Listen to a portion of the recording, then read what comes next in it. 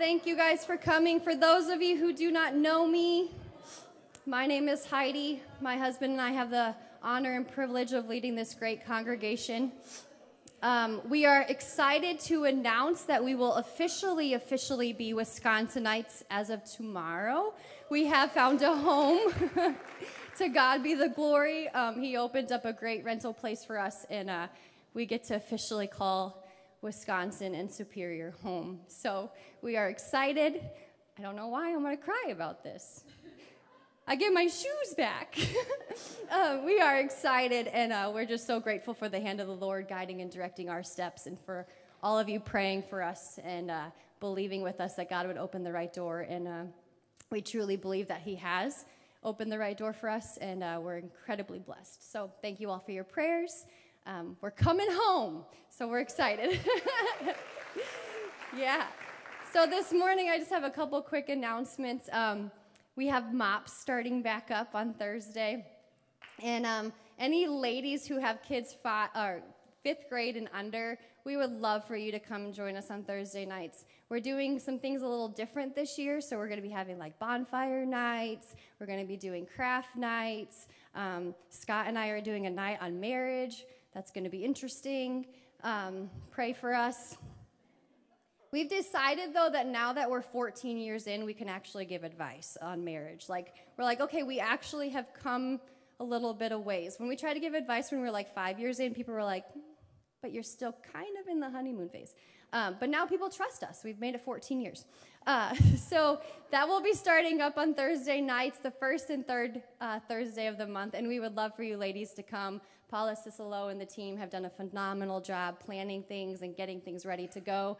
We've been in prayer for you. We've been in prayer for your children, and we just know that God has exceedingly and abundantly more than we could all hope or imagine for the moms and the kids of this church and this community. So we would love for you guys to join us and be a part with us. But this morning, we're going to get into the Word of God, and I'm going to hand it over to the preacher man here. And I love you guys, and thank you all for your prayers.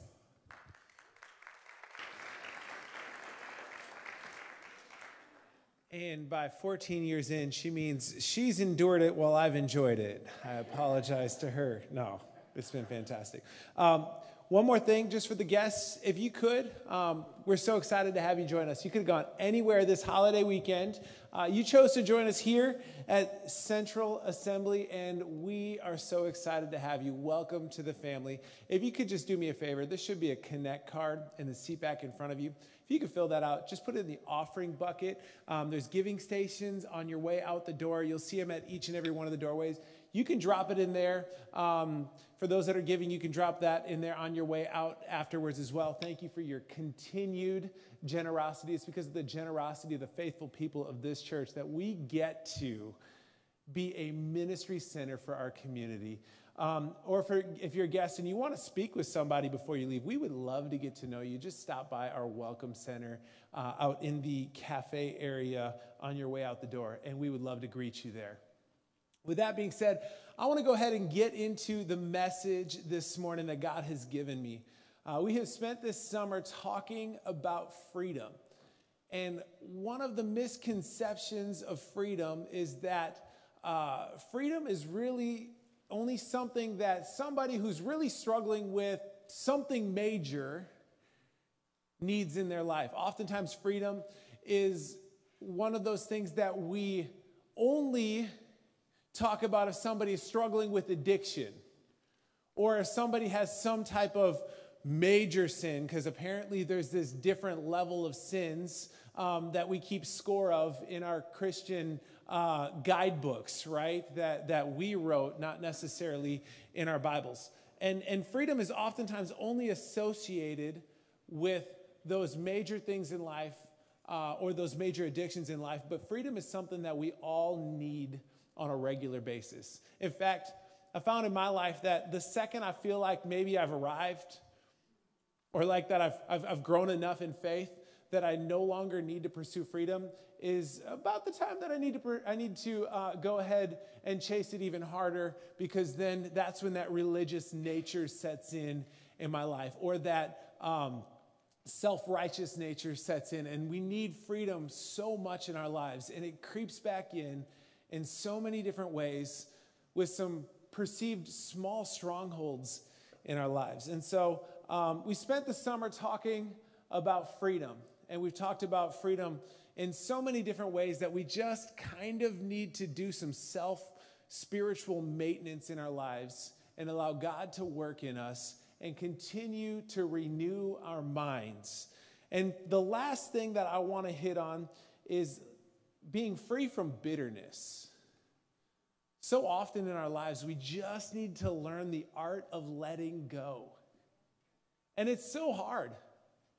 It's so hard. And oftentimes we have good excuse to be bitter. I'm not even going to leave that unacknowledged.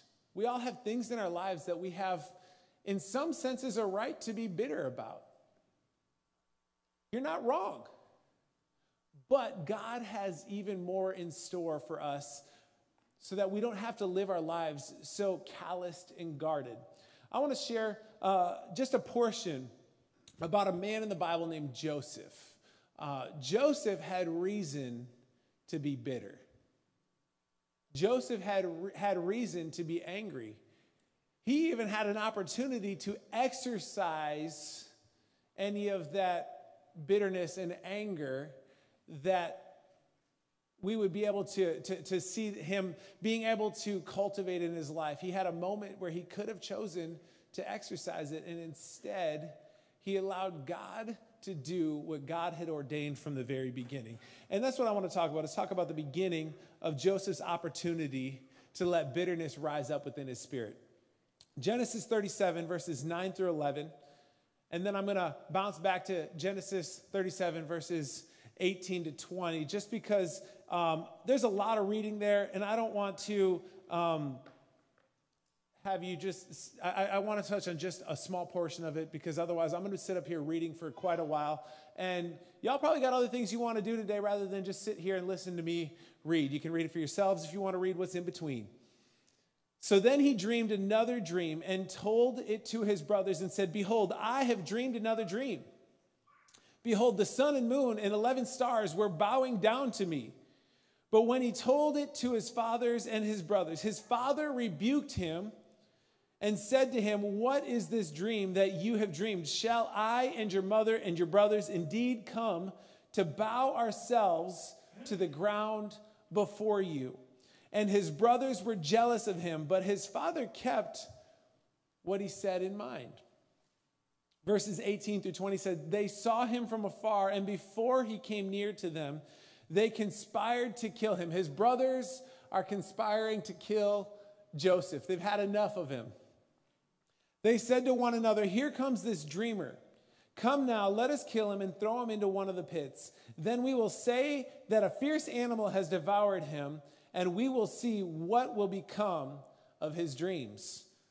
So Joseph had a couple of dreams. In those dreams, Joseph and his brothers, Joseph was always the hero of the narrative of his dreams, while his brothers were regularly bowing down to him and his fathers. And Joseph was already his father's favorite son. So you have father's favorite son sharing about his dreams of the family bowing down to him. The dream before this was one where there was stalks of corn bowing. And this one, it's the sun and the moon and the stars. But you have this favored son who'd been given a special coat, who all of these brothers have just had enough of. Like, we don't want to hear about your dream. It's bad enough that dad already loves you more than he loves us. And then you got to share the dream. A dream so much so that even dad is a little annoyed by. But dad loves you more than us. But even he is annoyed by you right now. Can't you tell? Why would you tell us this dream? So the brothers make a plan, because they're tired of hearing about Joseph's dreams. They're tired of seeing Joseph be the favorite son. They're tired of doing all the work. Well, Joseph gets to hang out with dad, if you want to read a little bit more There's a lot of reasons that these brothers have to be annoyed by Joseph. So they go to the point where they're tired of hearing about it, and they devise a plan in order to make sure that they are done hearing about Joseph's dreams. In fact, they're done seeing Joseph's favor. And so they make a decision to get rid of Joseph.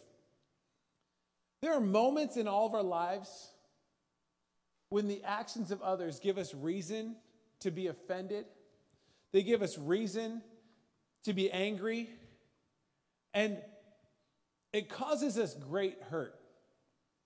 If we were to follow the life of Joseph through the next few chapters of Genesis, we would see reason after reason after reason for Joseph to resent his family. Now, most of us would say Joseph earned it a little bit. He might have been able to communicate a little bit better with his brothers or his family. But Joseph can easily look at this moment in time. He's had these dreams where God has clearly elevated him above everybody else around him. And he goes from dreaming dreams about being elevated and having others bowing down to you to being tossed into a pit by the very people who are supposed to care for him the most. And whether we want to say Joseph earned it or not, at that point in time in Joseph's life, really, it wasn't his fault that his dad favored him. Joseph didn't do anything. He just happened to be born in the right place and in the right time to no fault of his own. So many of us can relate to that, and I could break that down very, very simply by just stating, by the sheer fact that I was born in this country rather than another country has shown God's favor in my life in a way that I had nothing to do with.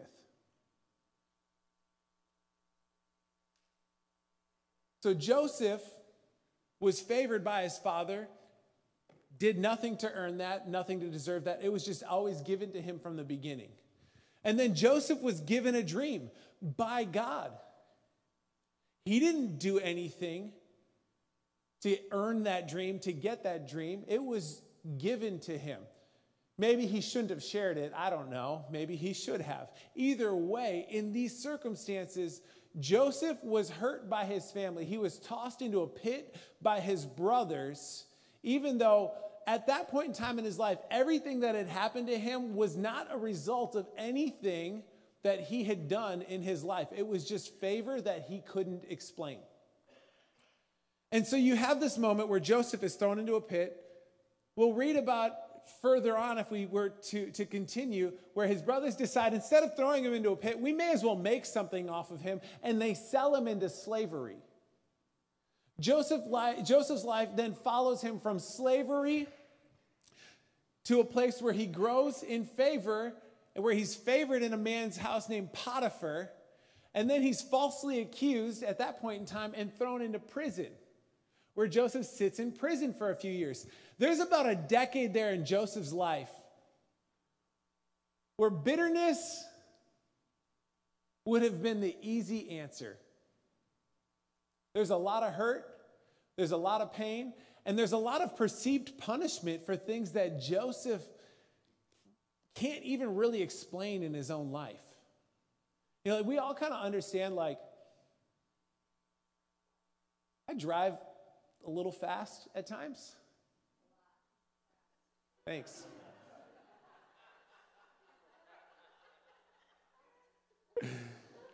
A lot. So I understand if I get pulled over for speeding, thought I was going to this morning, by the way. If I get pulled over for speeding, I understand I earned that ticket. Like facts. My response to a police officer who pulls me over for doing 15 over is, hey, thank you. Have a nice day. I'll pay the ticket. I understand I've earned that because of my choice in life. But there are certain things in our lives that we don't feel like we've earned, that we feel like we're paying a price for. At this point in time in Joseph's life, he probably feels like he's paying a certain price for something that he has not earned. Something that he did nothing to deserve. Whether it was a pit, whether it was Potiphar's house, or whether it was prison. Those are probably all things in his life over the course of a decade. 10 years of misery, I assume, in his life, where bitterness could easily have taken root and started to bear fruit in his life. And yet, Joseph leads his life in a way that is different at that moment. Because Joseph understood that there were moments in his life that could cause pain, that could lead to bitterness, or he could just continue to see what God has in store for him. In those moments where bitterness could set in, we all have a choice to make. In fact, in those moments where somebody else has wronged us, we not only get a choice in that moment of how we're going to respond, but we get a choice in every other moment going forward that resembles that moment to choose how we're going to respond to hurt and pain and offense in our lives. And that choice is we could grow bitter or we can choose to be better.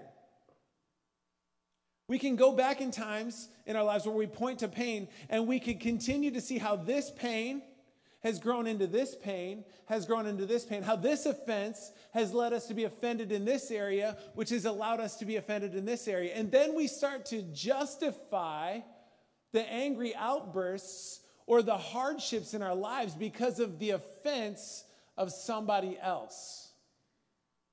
And next thing you know, we're bearing bitter fruit in our lives because of something that we didn't necessarily deserve. Friends, let me share this. Pain is inevitable in life. Pain is inevitable in life. And oftentimes, we don't understand that every time pain is inflicted on our lives, because there are times where it is inflicted. Like the hurts of our past are real. There are times where you have been wronged. There are times where you're walking through stuff and circumstances that you had nothing to do with orchestrating those moments in your life. I can point back to a couple of particularly painful seasons in my life that I didn't have anything to do with. And I was quite confused by. And I was living in the wake of choices made by other people. And it was so hard for me to understand in that moment that I could choose pain and hold on to it in bitterness, or I could choose a different kind of pain, a pain associated with progress. Because one thing that I've learned in my life is that even in progress, there is pain. But that pain can serve a purpose. You know, I used to work out. Not so much anymore. And oftentimes, I remember the pain that was associated with lifting weights. And I would wake up the next day, and I'd barely be able to push myself out of bed because of a workout that I'd had the day before. But it was a good pain, because I understood that it was making progress, that it served a purpose, that I was getting stronger as a result of it.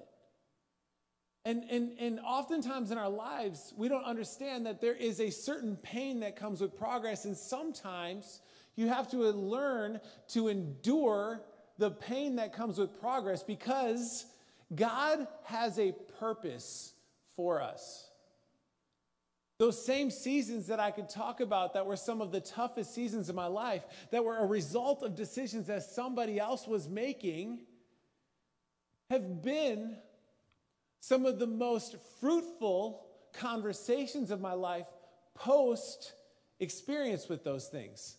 Because it has been some of the hardest times in my life that Heidi and I have been able to relate to people the best and encourage them the most.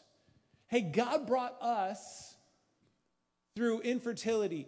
God brought us through miscarriage. God brought us through this pain or that pain. God can get you through it too.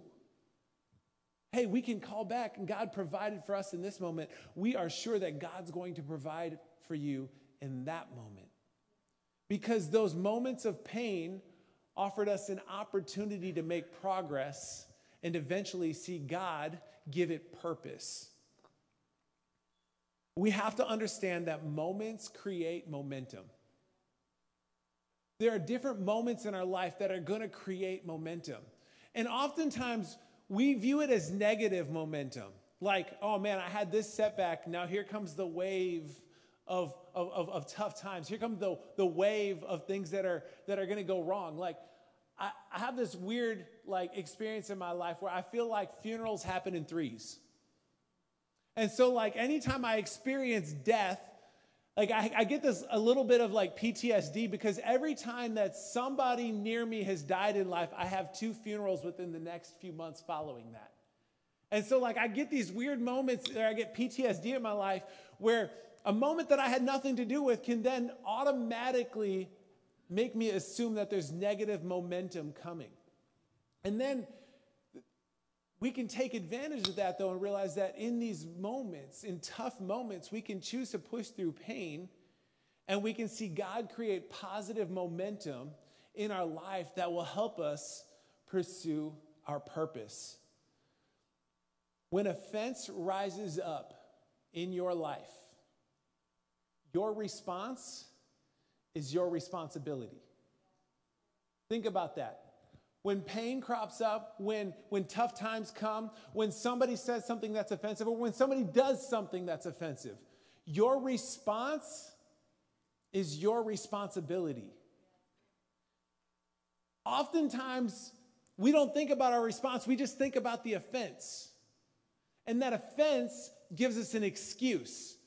And that excuse allows us to build walls. And those walls allow us to be calloused. One of the biggest things that I have struggled to learn in my life is how to unlearn my experiences. How to unlearn those things that I think I know. How to unlearn those things that are ingrained in me. How to unlearn those bad habits, those unhealthy habits.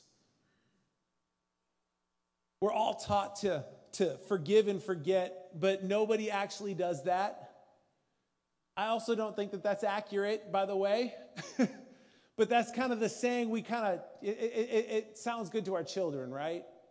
You know, my 4-year-old doesn't understand, or my 7-year-old doesn't understand, or even my 11-year-old doesn't understand. Forgive and forget. It just sounds good, but it's not actually how we should always function. And we've been told that that's the right way to live. I would actually say forgive, but adjust the function of how you operate.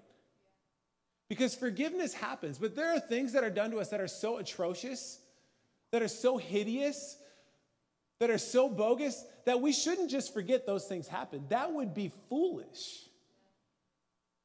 You know, if I were to lead a church that way, I should get fired. Because there are certain things that if an adult engages with a child, that person that should not be forgotten, and then allow that person to be a kids worker. Right? No offense, I should be fired for being that irresponsible, but forgiveness comes with a function adjustment in life. So often, we have to be able to create a healthy way forward. We need to be able to let things go, but proceed in a way that promotes health. Health is our pursuit. Not being guarded, not being bitter. Health is our pursuit. Spiritual health, mental health, physical health. All health is what we're pursuing. And oftentimes, we use holding on to offense as a way to protect ourselves. We build these calloused walls in our life where we establish some early defense mechanisms. And oftentimes those defense mechanisms are taken out on people who don't even understand why we're acting that way. They don't understand that our hurt has us so guarded that all we know is how to be defensive. And in our defensiveness, we bite at somebody, or we yell at somebody, or we treat somebody poorly just because we hurt others because we don't want to be hurt again. It's easier to deliver pain than it is to receive pain. So we build these calloused walls as defense mechanisms, and we fortify them with everything that we can in order to protect ourselves from future pain. But let me offer this. Boundaries are better than walls. Walls are intended to isolate us. Oftentimes, they make us feel lonely. They're impenetrable, so therefore nobody could even begin to properly love us, even if they wanted to. And oftentimes they have outward-facing defenses. They add to our hurt and they hurt other people, while boundaries actually promote health and relationships. So instead of barriers and walls, maybe we consider fences. Here's kind of the cool thing about fences in our lives. Fences are oftentimes transparent. You know, some people have the whole privacy fence thing, but oftentimes when we think of fences, they're transparent. You can see through them. You can see what's on the other side of them. They give you the opportunity to see what's actually on the other side of the wall, to see if it's actually dangerous or not. Fences also offer gates where you can allow things in and out of your life based on whether they're healthy or not, based on whether those relationships are good or not. But fences do hold boundaries. Yeah, think about, we had a property where the front yard was fenced in and on a corner lot, and as a kid, and I remember we had just a small fence that honestly, it didn't keep like the dog in the yard because the dog could go under it. Like it was just, I don't even know what they're called. It was like two pieces of lumber across, some posts. But even a fence like that would keep people from cutting the corner of our yard so that way our yard didn't get worn out. It would casually keep people, they weren't doing anything wrong, but it didn't give somebody a corner to cut in my life. And oftentimes, we don't view our function and how to move forward in healthy ways when we have bad experiences. We oftentimes just resort to protecting ourselves with everything in us, and we go into defense mode. Most of us don't need a blockade in life. We just need a filter. You can interpret that several ways, by the way. Some of us need a filter through the decisions we make. Some of us need a filter in our mouths. But in the Bible, it talks a lot about reaping and sowing. Like it is a very, very common theme throughout the Bible. And I believe that bitterness is reaped from seed sown in offense. I think bitterness gets watered and grows every circumstance where there's a perceived or actual similar feeling to that original offense that causes anger in our lives. And I think bitterness bears fruit when your offense turns into somebody else's offense. We don't understand in our lives how often somebody else's offense is rooted from a seed planted from our bitterness. Because bitterness from one turns into bitterness from another. Some of us have probably seen that in our children, and we don't understand that. Where our children have picked up our offense because maybe we've talked about something negatively, because maybe we've experienced something negatively, and we don't even understand that we've sown that seed in their lives, and they're bitter about it even though they haven't experienced it. I've seen it happen in family dynamics. I've seen it happen in workplace environments. I've seen it happen in friend relationships. We see it happen in schools. Bitterness plants seeds of offense in other people's lives, and other people will pick up your offense, whether you think so or not. Joseph's brothers were bitter. And because Joseph's brothers were bitter, they sowed seeds of bitterness by throwing him into a pit, by selling him into slavery. And perceivably, they felt like their bitterness was fully justifiable as well.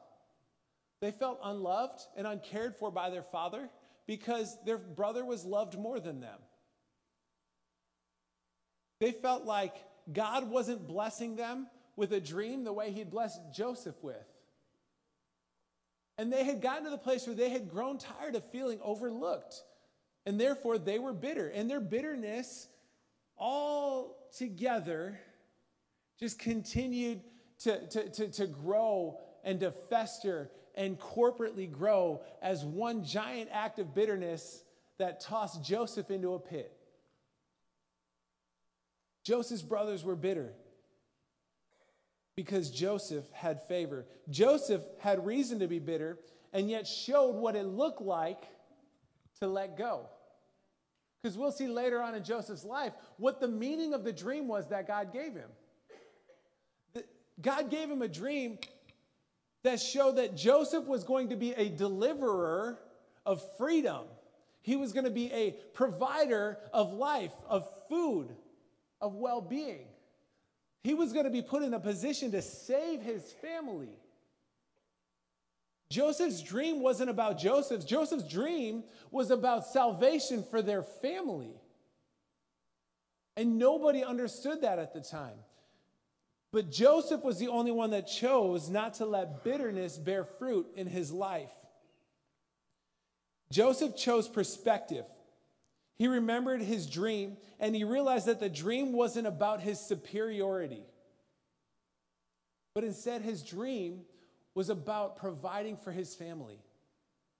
God was going to set Joseph apart to get his family through a tough time. God was going to position Joseph to provide in their greatest moment of need.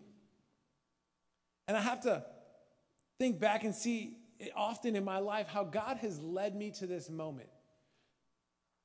Because there are moments in my life where maybe I feel like I'm Joseph at that moment where his brothers need food. And I find myself in those moments where dreams have come true. And I have to look back and go, man, my process didn't look anything like what I expected it to look like. And throughout the way, I can see that God ordained my steps, even when it didn't look the way I thought it would. And oftentimes I look back at my life, and my life doesn't look the way I expected it to have looked from the journey perspective, but the results are what God had ordained from the very beginning. And so I have to trust God that he's got me on a path and a process, and I can, as I look back, see what he's brought me through as I've chosen to trust him. So here's just a few suggestions that I have for dealing with bitterness, right? Because I think it's something that we all have the choice to deal with in our lives. And sometimes we handle it the right way, and sometimes we let it fester. But if you're trying to deal with bitterness in your life, the first one is let God reveal it. Oftentimes, it's not going to reveal itself in our lives. And the funny thing is, if somebody else tells us that we're dealing with it, it's just more reason for us to be offended. And oftentimes, it just adds to the bitterness. So let God reveal it. Psalm 139, 23 through 24. David understood this. He said, "Search me, O God, and know my heart. Try me and know my thoughts. And see if there is any grievous ways in me, and lead me in the way of everlasting." I think that's so important, the way David wrapped that up right there. He said, hey, search me and find me. Look into my heart. Understand my thoughts. And lead me to a way of everlasting. Because I honestly believe that bitterness, not necessarily in the eternal sense, does lead to death, though. Because oftentimes it keeps us so inwardly focused and rots at the core of who we are that we struggle to live in anything but pain.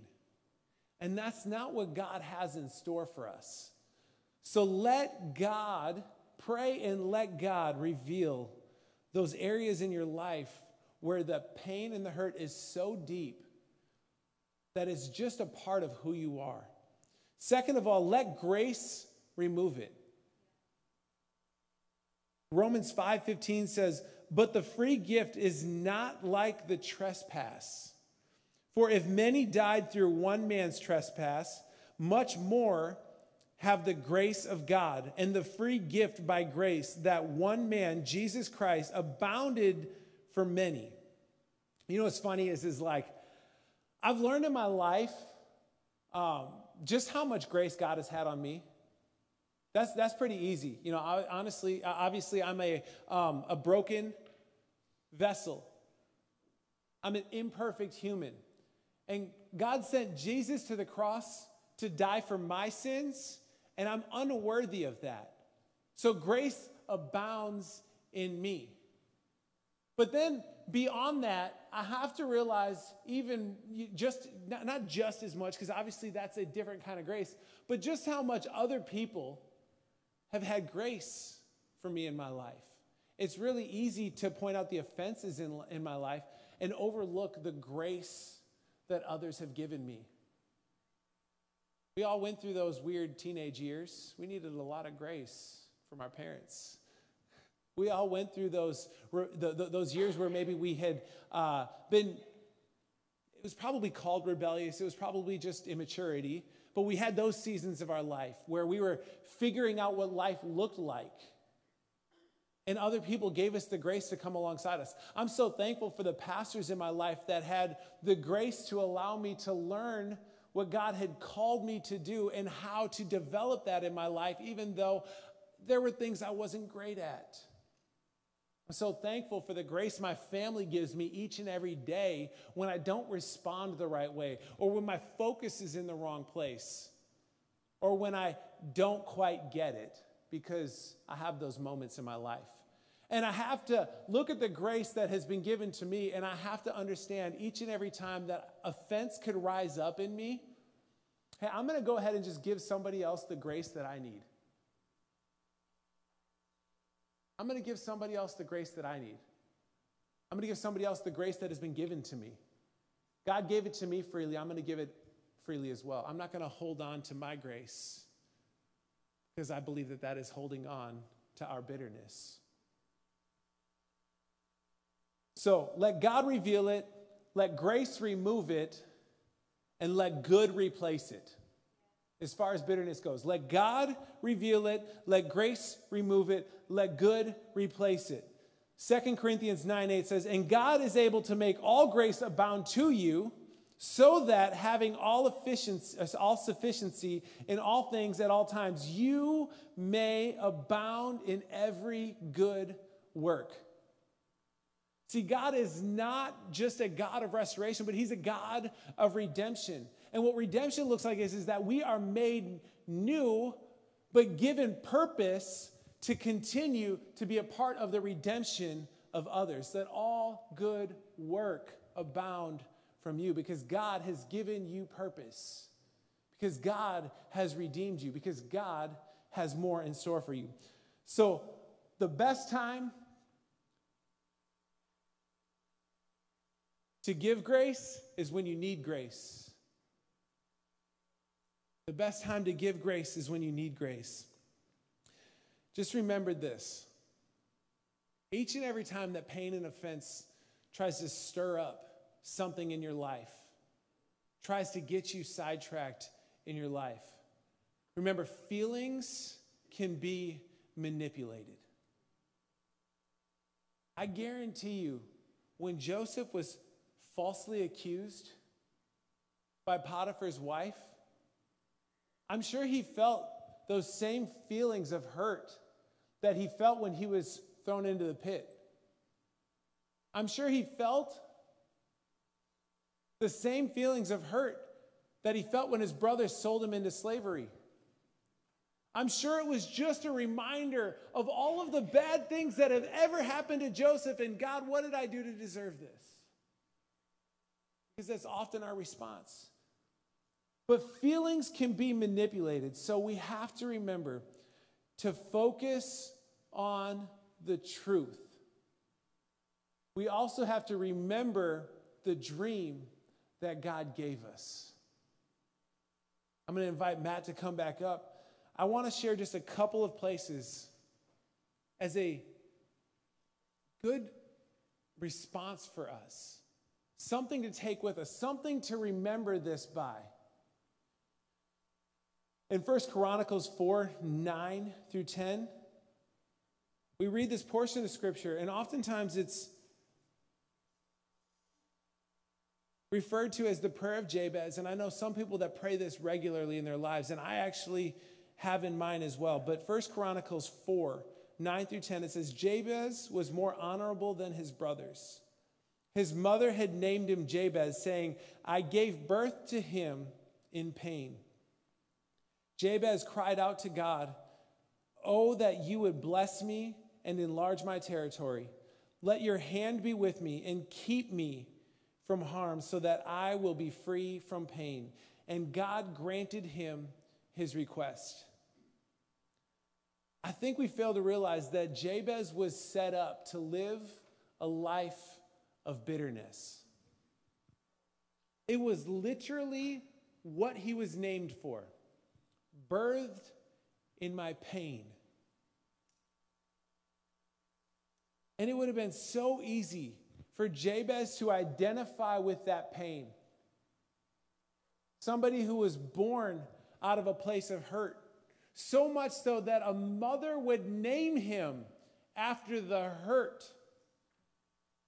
And yet Jabez's prayer was that God would bless him, would enlarge his territory, that his hand would keep him from harm, that it would be with him, and that God would keep him free from pain, because he understood just how susceptible he was to identifying with that pain. Genesis 35:18, you have the birth of Jacob's last son, the son born right out to the same mother of Joseph. And Rachel, as she breathed her last breath, for she was dying, she named her son Ben-Oni. But his father named him Benjamin. Ben-Oni means son of my trouble. With her very last breath, she named her son based on the struggle of her death. In her pain, in her hardship, in her death, the last words she spoke were naming a child after her trouble. Yet his father Jacob named him Benjamin, changed his name to son of my right hand. Let me tell you something. No matter what hurt you've came from, no matter what somebody else spoke over your life, no matter what offense is deep-rooted, no matter what has been birthed within you from the people around you, there is the redemptive nature of a father in each and every one of us that can take us from son of my trouble to son of my right hand. Favored one. With an inheritance. With the opportunity. And not just a life of pain and trouble, but a life of redemption and fullness. What you carry will eventually be birthed. And I know it's weird in a society around us with some gender confusion, but there's significance to a womb. And every one of us has a spiritual womb, things that God has put within us that we are carrying, whether they're dreams, whether it's purpose.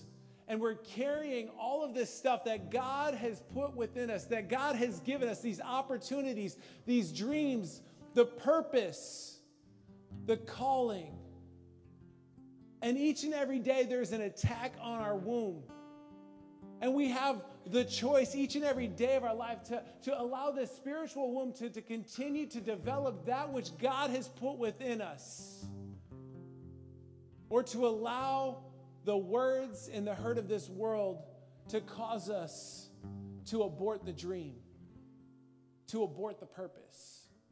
And I guarantee you, each and every day that Joseph was in slavery, and each and every day that Joseph was in prison, he thought about giving up on the dream that God had birthed within him.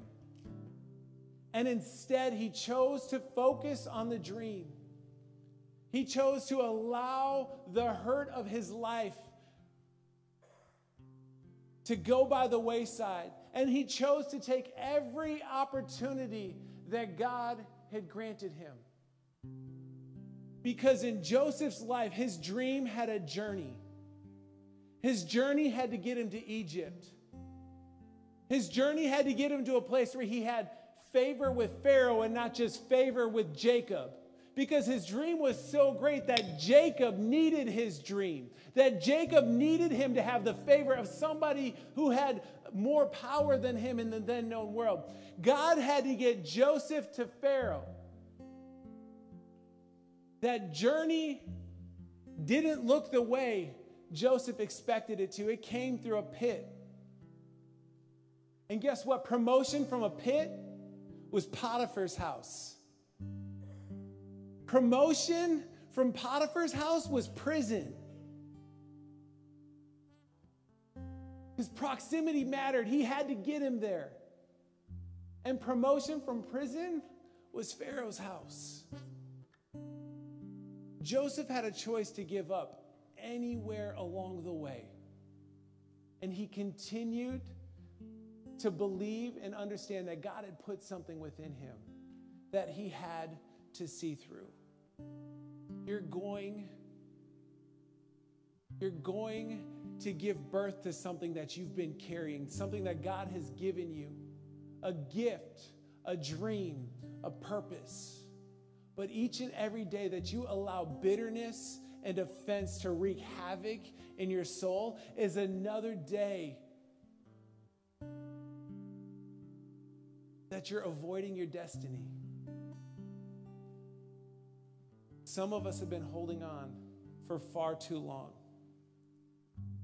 And as we reflect on what it looks like to walk in freedom, because we've been talking about it all summer, I'm going to go back to the very first verse that I shared leading up to this. John 8:36 says, "So if the Son sets you free, you will be free indeed." That's a choice for us to make, to live in freedom. It's a choice for us to make. It's not something that somebody has done to us. It's something that Jesus has done for us. But it's our choice to receive that. But it's also our choice to walk in that. And understand that if God has ordained it, if God has put it in front of me, I'm just going to continue to say yes to taking the next step. And for some of us, the next step is letting go that which holds us back and understanding that we need to move forward in what He's called us to. Go ahead and stand with me. I want to pray for us. Because I believe freedom is something that we have to continue to walk out in our spirit.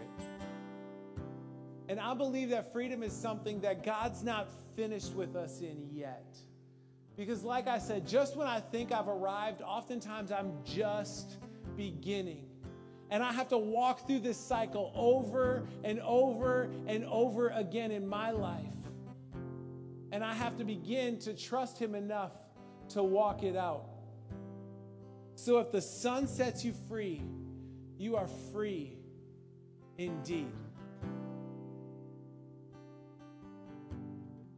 God, I know that there is a lot of hurt in this room. If you think about the collective weight of the offense that has happened in this room, it's enough to scare any and all of us away from the truth that you've given us in your scripture, in your word. But the fact of the matter is that the collective weight of that is so minuscule in comparison to the price you paid through the death and resurrection of Jesus on that cross, that we have no reason to continue to hang on to it. And so, God, right now, I declare freedom in this place in the name of Jesus. God, I pray that you would right even now set those people free from the hurts of parents right now in the name of Jesus. Freedom from the hurt that comes with an identifying word of a parent in a moment of trouble, in a moment of pain, where somebody has been identified by a moment of pain in the life of a parent, and it has gone to affect that child, that person, that son or daughter of the Most High for the rest of their life. God, I pray that you would remove that seed of pain right now in the name of Jesus. Those ill-spoken words by parents be gone in the name of Jesus. God, and for those people that have been hanging on to hurt from friends and loved ones for their entire lives since childhood, God, I pray that those pains would be gone in the name of Jesus. God, for people that have been called worthless, maybe for people that have been called unfit, God, for people that have been called unworthy, God, for people that have been called unloved, and the hurt and the pain that goes with that, God, I pray that you would remove that in the name of Jesus. He who the Son sets free is free indeed. Holy Spirit, won't you allow us to walk in your freedom? Won't you allow us to move forward in your purpose? God, won't you reveal those areas in our lives that are holding us back, that are keeping us from what you have for us? Because all of your promises are yes and amen. All God's promises are yes and amen. They're not maybe. They're not but. They're not if. They're yes and amen. God has placed something in you.